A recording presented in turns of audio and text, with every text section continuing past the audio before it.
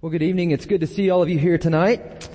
Thank you for being here. I just want you to know how much I enjoy worshiping with you and hearing your voices. There is something, like Andy said, special about gathering together with God's people and just listening and hearing each other's voices as we proclaim God's goodness. It's a good thing too, because God just likes a joyful noise. So even though not all of us have the most joyful noises, it is still good. So here's what I want to do tonight. Tonight I'm going to finish where I left off last week. Last week I addressed a particular problem that you and I face. It's a unique problem, and it's a problem that most of us are probably unaware of. At least I was at this point. But this problem surfaced about a month ago with a recent survey that was published by the Barna Group. If you're familiar with the Barna Group is a group of people who get together and they research and they do surveys, and they're the probably most extensive group of people who do anything like this in their market. And so Barna published this article, and in this article, what we found was that Barna said that there is they gave a list of 100 most post-Christian cities in North America.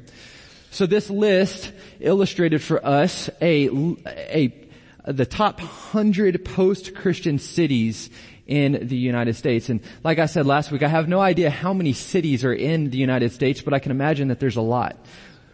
I can imagine that there's a whole lot. And so as I read, I wasn't shocked at the fact that I saw that most of the top of this list was dominated by the Northeast and Northwest. So cities like New York City, Boston, cities all throughout Maine, all dominated the list, Washington DC. But as I got down to about the middle of the list, I was shocked to find out that Temple, Texas made the list.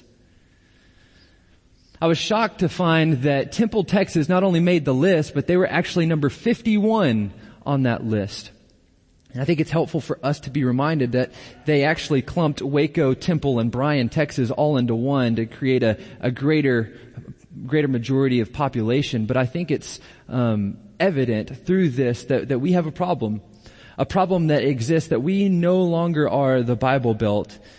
And so what once used to be known as the buckle to the Bible Belt is no longer such. And so we again have a problem. And so let me do real quick some groundwork here and define what it means to be post-Christian. According to Barna, to qualify as post-Christian, individuals must meet 9 or more of our 16 criteria, which identify a lack of Christian identity, belief, and practice. These factors include whether individuals identify as atheist, have never made a commitment to Jesus, and have not attended church in the last year, or have not read their Bible in the last week. And so the way that I think about this, when I think of what it means to be post-Christian, I look at it this way. In our particular area, Christianity is a foregone conclusion. It's a foregone conclusion. What I mean by that is this. It is something that they have tried. It's something that they have grown up with, maybe even experienced to a certain degree, and for whatever reason, it just hasn't worked for them. And so maybe they grew up in church. On that list, just after our name is Portland, Oregon. And I was talking to some friends this week about that, and they said, well, my kids live in Portland. There's no way that we're behind them or that we're in front of them. And I said, I don't know that it's as evident that we would be ahead of them, but I think we have a problem in that what much of our Christianity is covered over this blanket of Christianity, of this, what I would call cultural Christianity, where I grew up in church and so I must be a Christian. But the amount of people who actually know Christ and actually know Him in experience and knowledge, I think is a very small minority, and I think that's what we're seeing here today. If you were to talk to Matthew Levon after he did extensive research on where to plant his church, Renewal Church, his research showed that only 8% of Bell County is actively involved in a church on Sunday morning. Only 8%. And again, I think that just speaks to the truth that we no longer live in what we used to know as the Bible Belt, as the buckle of the Bible Belt, but rather we have lost our Christianity. It is a foregone conclusion. It is nothing more than another self-help philosophy that has made very little impact in the lives of family members, friends, or within themselves. And so there is no longer a need for it. There's no longer a need for it. At least the Christianity that they have observed. And so my encouragement to you, and I hope this is encouraging. I know that this can strike you as discouraging, and quite frankly, it was discouraging for me early on. But the more that I thought about it, the more that I realized, I don't know that this is discouraging news. I think it actually might be encouraging news. Because see, now we have a platform for how we ought to live. See, the floodgates have now been opened for how you and I ought to operate in the world. We can no longer just rely on cultural Christianity. We can no longer rely on people just coming and flocking into the church. See, not long ago, many mission strategies for the church were, well, we'll just create all these programs. We'll have the best youth ministry. We'll have the best children's ministry. We'll create all of this stuff. And by creating this stuff, parents will want to bring their kids, and so they'll come, they'll hear the gospel, and they'll believe. But the problem that we face now in this post-Christian society is that people aren't flocking to the church anymore. People aren't flocking to the church anymore. As a matter of fact, I gave 2 examples last week of how I've seen this play out in my life, where I've talked to people in my own neighborhood who have said, I don't even know where First Baptist Belton is. It's like, have you driven down Main Street? Have you exited 5th Avenue down and headed down 5th Avenue towards town? 6th Avenue, sorry, my wife's correcting me, thank you. That's good, thanks babe. Keeps me accountable. But have you driven down 6th Avenue? How do you not know where First Baptist Belton is? And I think that's true of where we stand, is that we no longer can expect people to flock to the church, but rather we have to expect as ministers and as people of God that we now are the programs. We have to become the irresistible people that God has intended for us to always be. See, if you study the book, or if you study the Old Testament, you'll find that God's great purpose for Israel was to be a light to the nations. The only problem with Israel being a light to the nations is, more often than not, they looked too much like the nation to be a light for the nation. They lost their irresistibility, if you will. And so what I'm calling us to tonight, and what I called us to last week, is challenging us with, we've got to get back to what makes us irresistible. We've got to be an irresistible people once again. And I gave you last week, I gave you 2 particular ways in which we can do that, and I'm going to elaborate, and I'm going to give you 3 more tonight. The first one that I gave you last week was worship. It's worship. I reminded us that mission begins not with action, but with belief. What compels our mission efforts is the worship of the risen Jesus. Now, I'm reminded of the Great Commission in Matthew 28. And if you go just 2 verses before verse 18, you will find that as the disciples were told to go to the Sea of Galilee, they followed the instruction of Jesus, and they were standing there waiting for Jesus to come. And so Jesus comes, the risen Christ comes to meet them. And the text is beautiful because what it says is, when they saw him, they worshiped him. When they saw the risen Jesus, they didn't ask him any questions. They didn't say, hey, where have you been? Hey, how did we miss it? They didn't ask any of those questions. They just simply worshiped him for the risen Jesus that he is. And then shortly, right after that, Jesus gives them the Great Commission. The same Great Commission that in Acts chapter 19 would say that it changed the world. And so what I believe is that if we want to be a missional people, and if we want to reach our county, if we want to reach our city, if we want to be people that are for the city, then it is going to begin with our worship of the risen Jesus, to see him rightly as he is.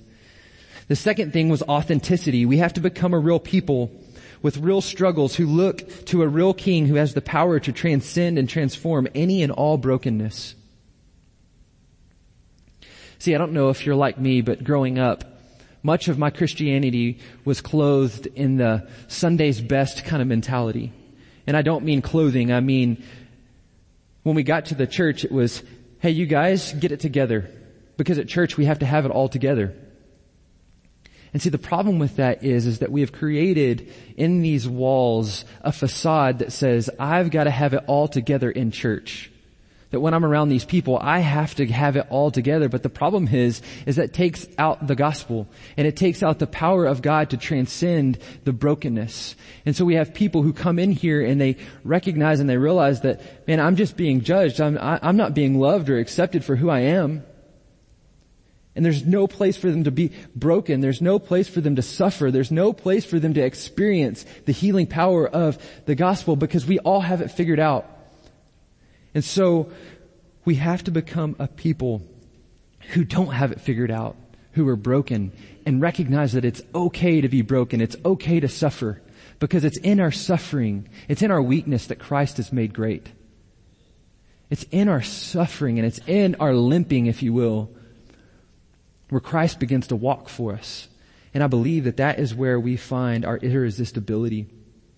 And so thirdly, and first on the list tonight, is to engage this post-Christian society, we must decompartmentalize our lives.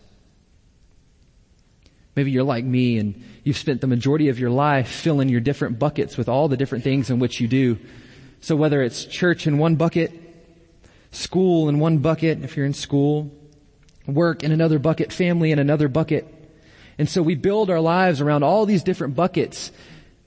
But the problem is that the one bucket that should fill them all is set over here, and we only give him 1 to 3 hours a week. And so how do we have any hope in that 1 to 3 hours that we spend with Jesus to transform the rest of our daily lives?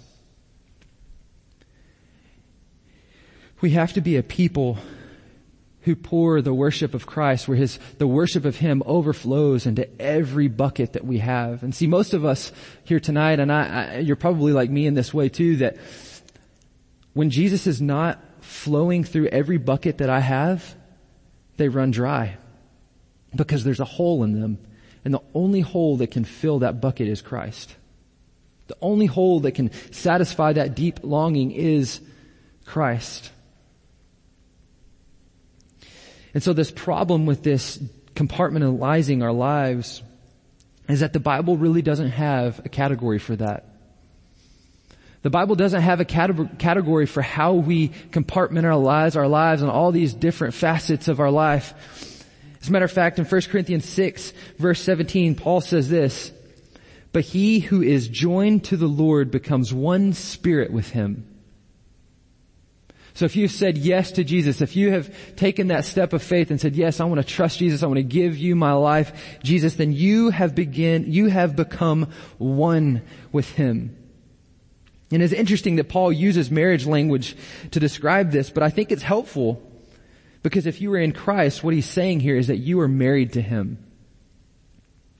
You are married to Christ. And just like in marriage on June 9th, 2012, when I married my bride, there was no turning back. I said, yes, I want to marry you. And so no matter whether I go to work, no matter if I'm home, no matter if I'm at school, no matter if I'm at extracurricular activities, I am joined to my wife. That never changes. And so what Paul, I believe, is encouraging us here tonight is understanding that you have been made one with Him. And that never changes. No matter how many buckets that you create, you have been made one with Christ. And so you ought to transform every nook and cranny of our souls and our hearts, that we may have our eyes fixed on Him, and that everything that we do, everything that we have, and everything that we are would be fueled by your love and devotion to Him. And when that's true, you cannot compartmentalize your life. And so whether you're at work, how do I serve Christ? Whether I'm at home, how do I serve Christ? When I'm at school or when I'm at the baseball field or if I'm at the basketball arena or wherever it is that you do life, how then do I serve Christ? How then do I live irresistibly in a world full of darkness? How do I become a light to the nations, a light to a county that is post-Christian, that says that they don't have any need for Christ? Paul continues in verse 19 and he says this, "Or do you not know that your body is a temple of the Holy Spirit within you? You who have come from God, or you have from God. You are not your own, for you were bought with a price. And he says, so glorify God in your body. What a daunting text. What's the first thing that comes to your mind when you think of the Old Testament, the temple in the Old Testament? What's the first thing that comes to your mind? For me, the temple existed for man to worship and to interact with God's presence. It's where God's presence dwelled. And where God's presence dwelled is where you and I have an opportunity to go and to interact with the living God. And for us to be the temple of God, we must understand that we are God's tool that He uses to interact with the world. Which means not a moment is wasted. Not a moment, not a minute, not a second of your life is wasted, but it is purposeful. That God has divinely orchestrated it for His glory and the good of all the people around, including yourself. See, when people interact with us, they ought to get a taste of heaven. I want you to think about that. So when people greet you at the grocery store, they ought to get a small glimpse of what heaven's like. When you interact with your neighbors, they ought to get a small glimpse of what it looks like to interact with the living God. When you're at practice with your kiddos or your grandkids and you're chatting with the other parents, they ought to get a glimpse of what it looks like to love the living God with all your heart, soul, mind, and strength. See, not a minute, not a moment is wasted. When only 8% of our county is plugged into church, not a moment can be wasted. Not a second. So when you're in restaurants, do you stiff your waiter or waitress? Who cares if they have bad service? Your service wasn't so good to Jesus, and yet He gave His life for you. See how the gospel transforms every nook and cranny of our life. So no matter where we go, we are a people who extend grace and God's goodness to all that we interact with, because we are the temple of the living God, the place where God's presence dwells and lives and interacts with the world. That's what it means to be a light to the nations. And what good is a light if it's filled with darkness? What good is a light if it doesn't point to the hope of the world?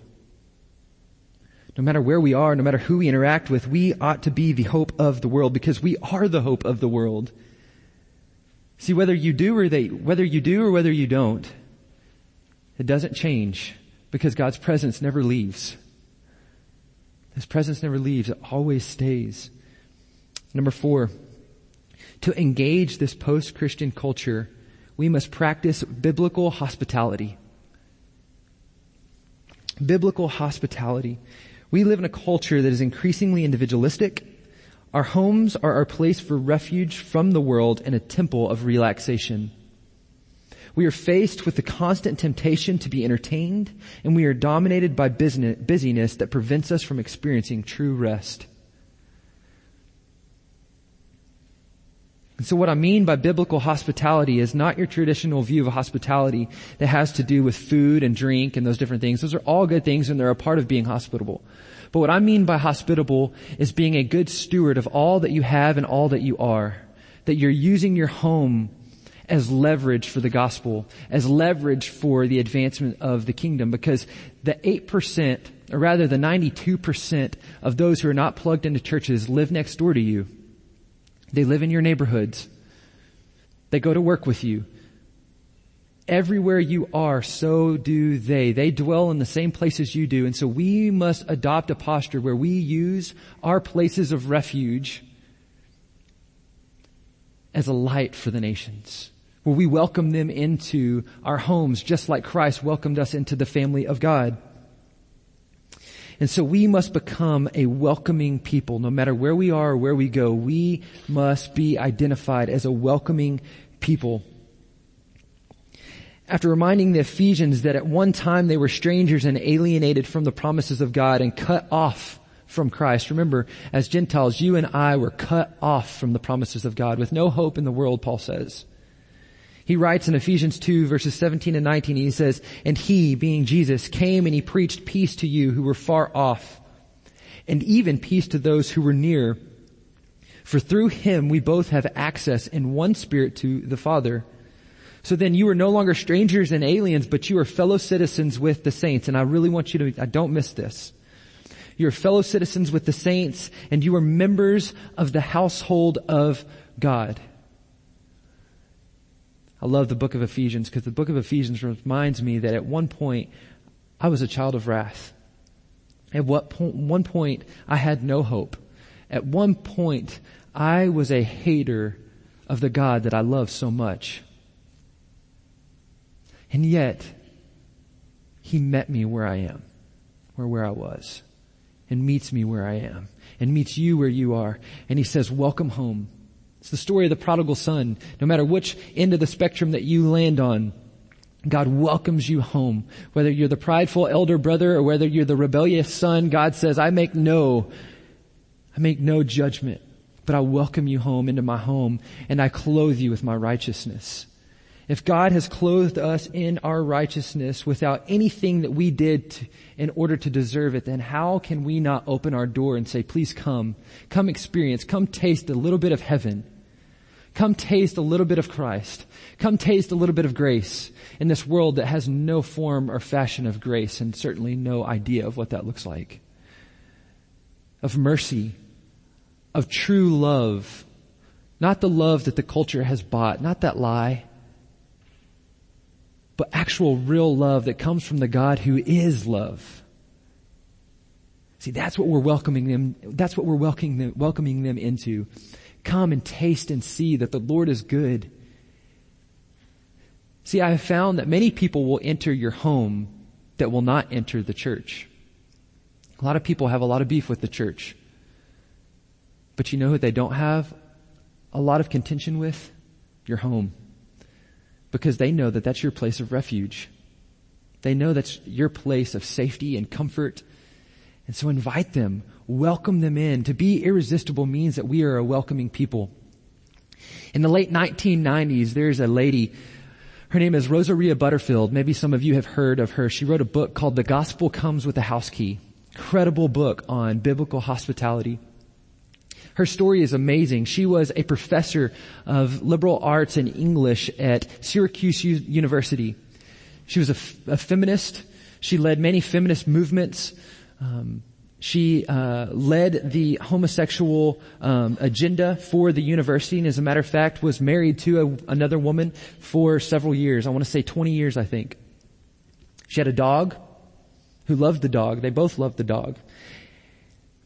And then there was one day where she got an assignment to research and study and to write on the religious right, as she called it, ultimately conservative Christianity. Knowing that she's a hater of Christianity, God knew better. And so God began to woo her even though she didn't know it. God will get you. God will get you.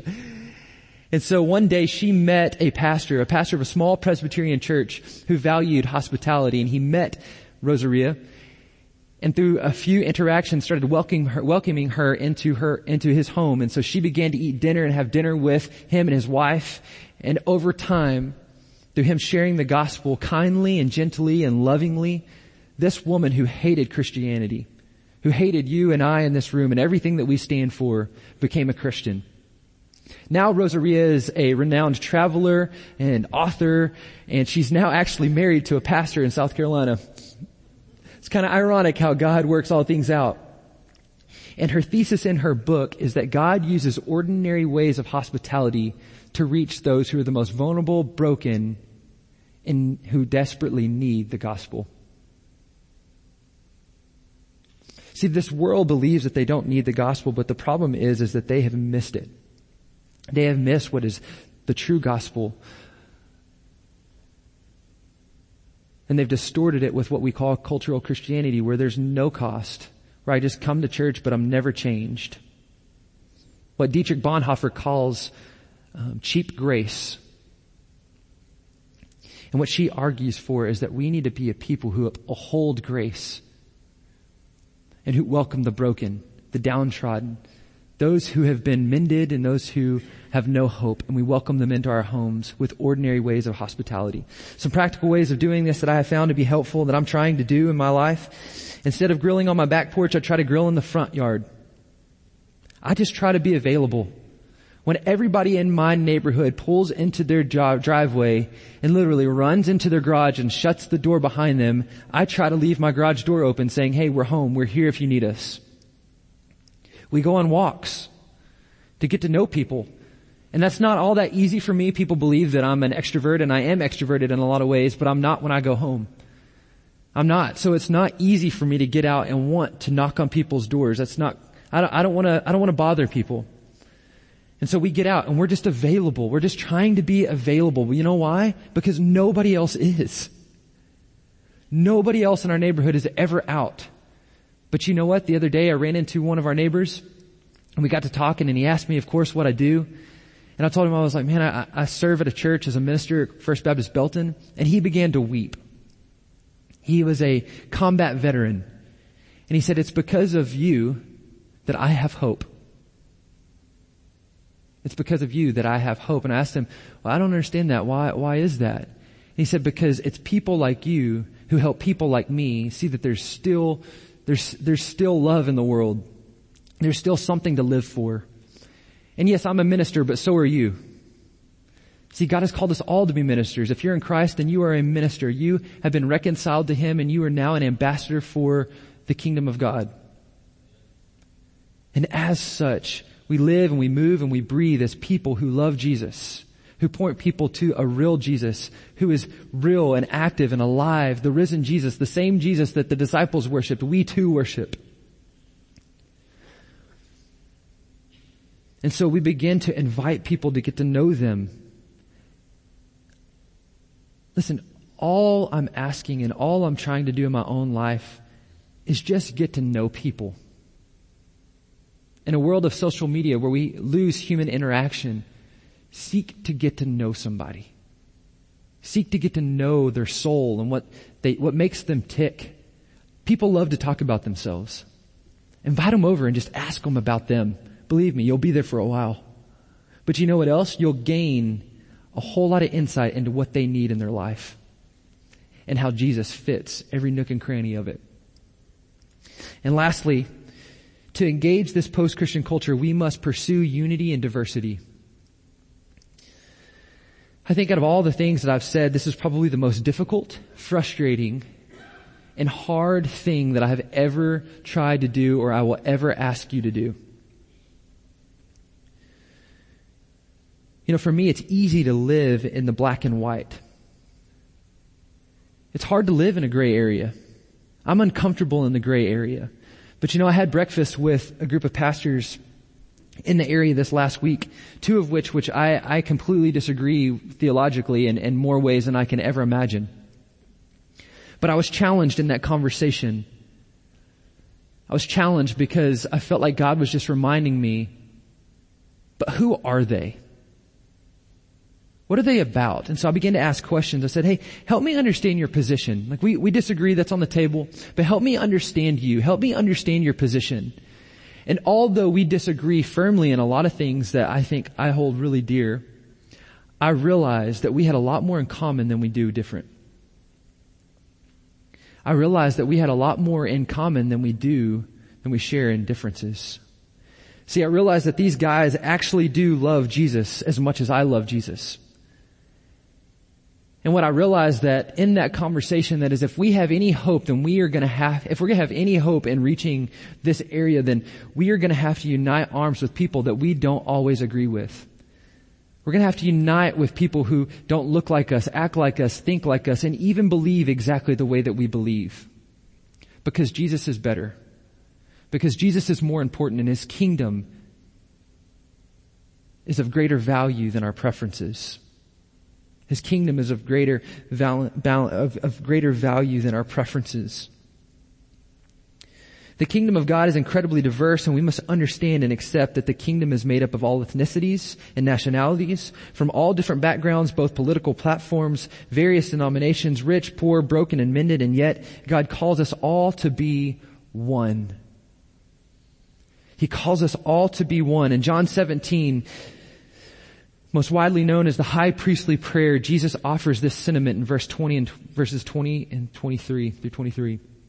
He says, I do not ask for these only, speaking of the disciples that are there, the original disciples. He says, I do not ask for these only, but I ask for those who will believe in me through their word, that they may all be one, just as you, Father, are in me and I in you, that they also may be in us. Get this, so that the world may believe that you have sent me.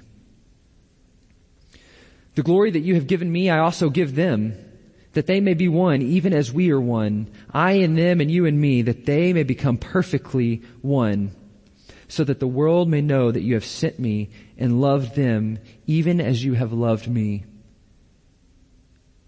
See, what weighs in the balance of our unity as the church is that our unity brings credibility to the gospel. Why would anybody believe a gospel of a bunch of people who can't agree on anything? Why would people be interested or drawn to a people who can't set a few differences aside for the one thing that matters, and that's Christ?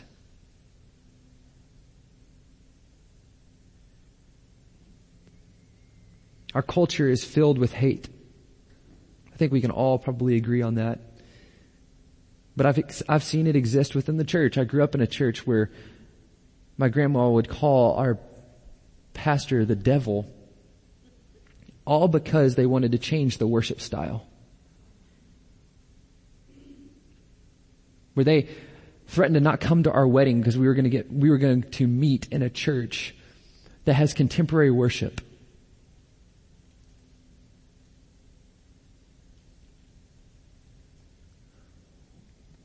How is that irresistible?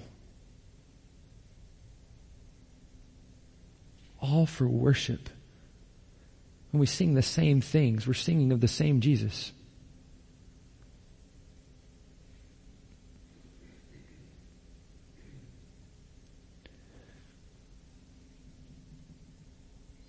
It means that Methodists and Baptists need to put their differences aside and share their commonalities in Christ. We've got to pursue our oneness, guys. We've got to pursue our oneness. It means that no matter what race or nationality that we are, we put our differences aside and we celebrate the commonality that we share in Christ. You know, it's funny. Growing up, I was probably a little more sensitive kid, in that when I would walk into a room, there was something unique that I would always notice. I would always notice that the black folks were always in one corner, the Hispanics were in one, the white people were over here, popular kids were over here, and then all the strange kids were kind of over here. I was in first grade. I'll never forget that. And I thought, why is it that we always gravitate to people who look like us, act like us, and think like us? And then we can't tolerate in any way, shape, or form people who don't.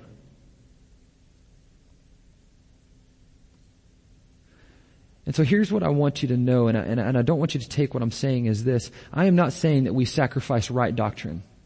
You'll never hear me say that. We will uphold the truth of the Bible always. But guys, there are people who are Christians who represent the Republican Party, and there are people who are Christians who represent Democratic Party. We have to get that and understand that and be okay with that. There are black people who love the Lord as much as you and I do. And there are Hispanics. And there are people who are diverse backgrounds who need our help, who need the hope that you and I have.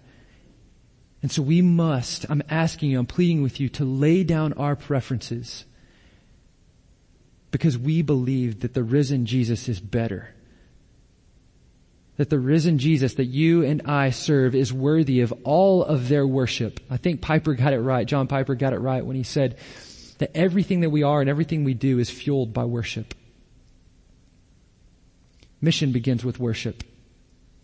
That if we don't worship the risen Jesus, we have no shot. That if our minds are not focused on Jesus, we have no hope. And there's far too many Christians living in this world with little to no hope, that are bitter and frustrated and angry and quite frankly look no different than the culture.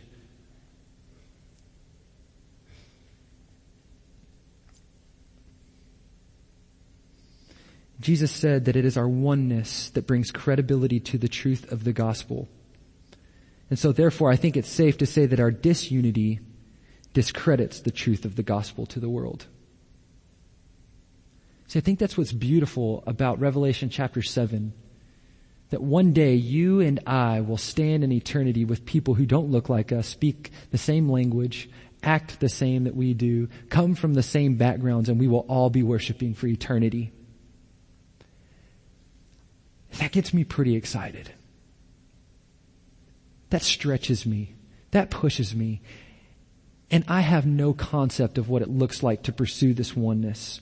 I have no idea of how to do this. I'm just simply going to try because I think that Jesus is asking us to try. And so I'm asking you to try. Will you try? Will we try as a family? Will we say, you know what? We're going to do this thing together. We don't have to be rogue agents. We don't have to do this. We don't have to be individuals in this individualistic society, but rather we can do this as a family of God who says, you know what? We're going to do this and we're going to reach these people because God is still alive and God is still active and He is not sitting on His hands going, well, I guess that's it. He's just not done. He promises that He's not done. And so like Andy said this morning, let's pray. Let's lean in on the power of prayer. Let's plead with God to help us when we don't understand. And yet step into the spaces when He creates opportunities for us to have conversations, for us to get to know people, and for us to extend the love of Christ to those who do not know it. Let me pray for us. God, your word, as much as I love it, it hurts sometimes and it challenges us and it pushes us. And God, I pray that that would be true tonight, Lord, that it would push us and it would challenge us to be an irresistible people. God, I look at the history of the church and I see all throughout the book of Acts, God, that the people of God were irresistible. There was something about them. There was just something about them, God, that allowed people to just get a taste of what heaven was like. Oh Lord, may we be that way. May we live a Revelation 7 type life where people go, I just don't understand what is the deal with those people? How can they love people that they cannot get along with at all? That they so staunchly disagree with?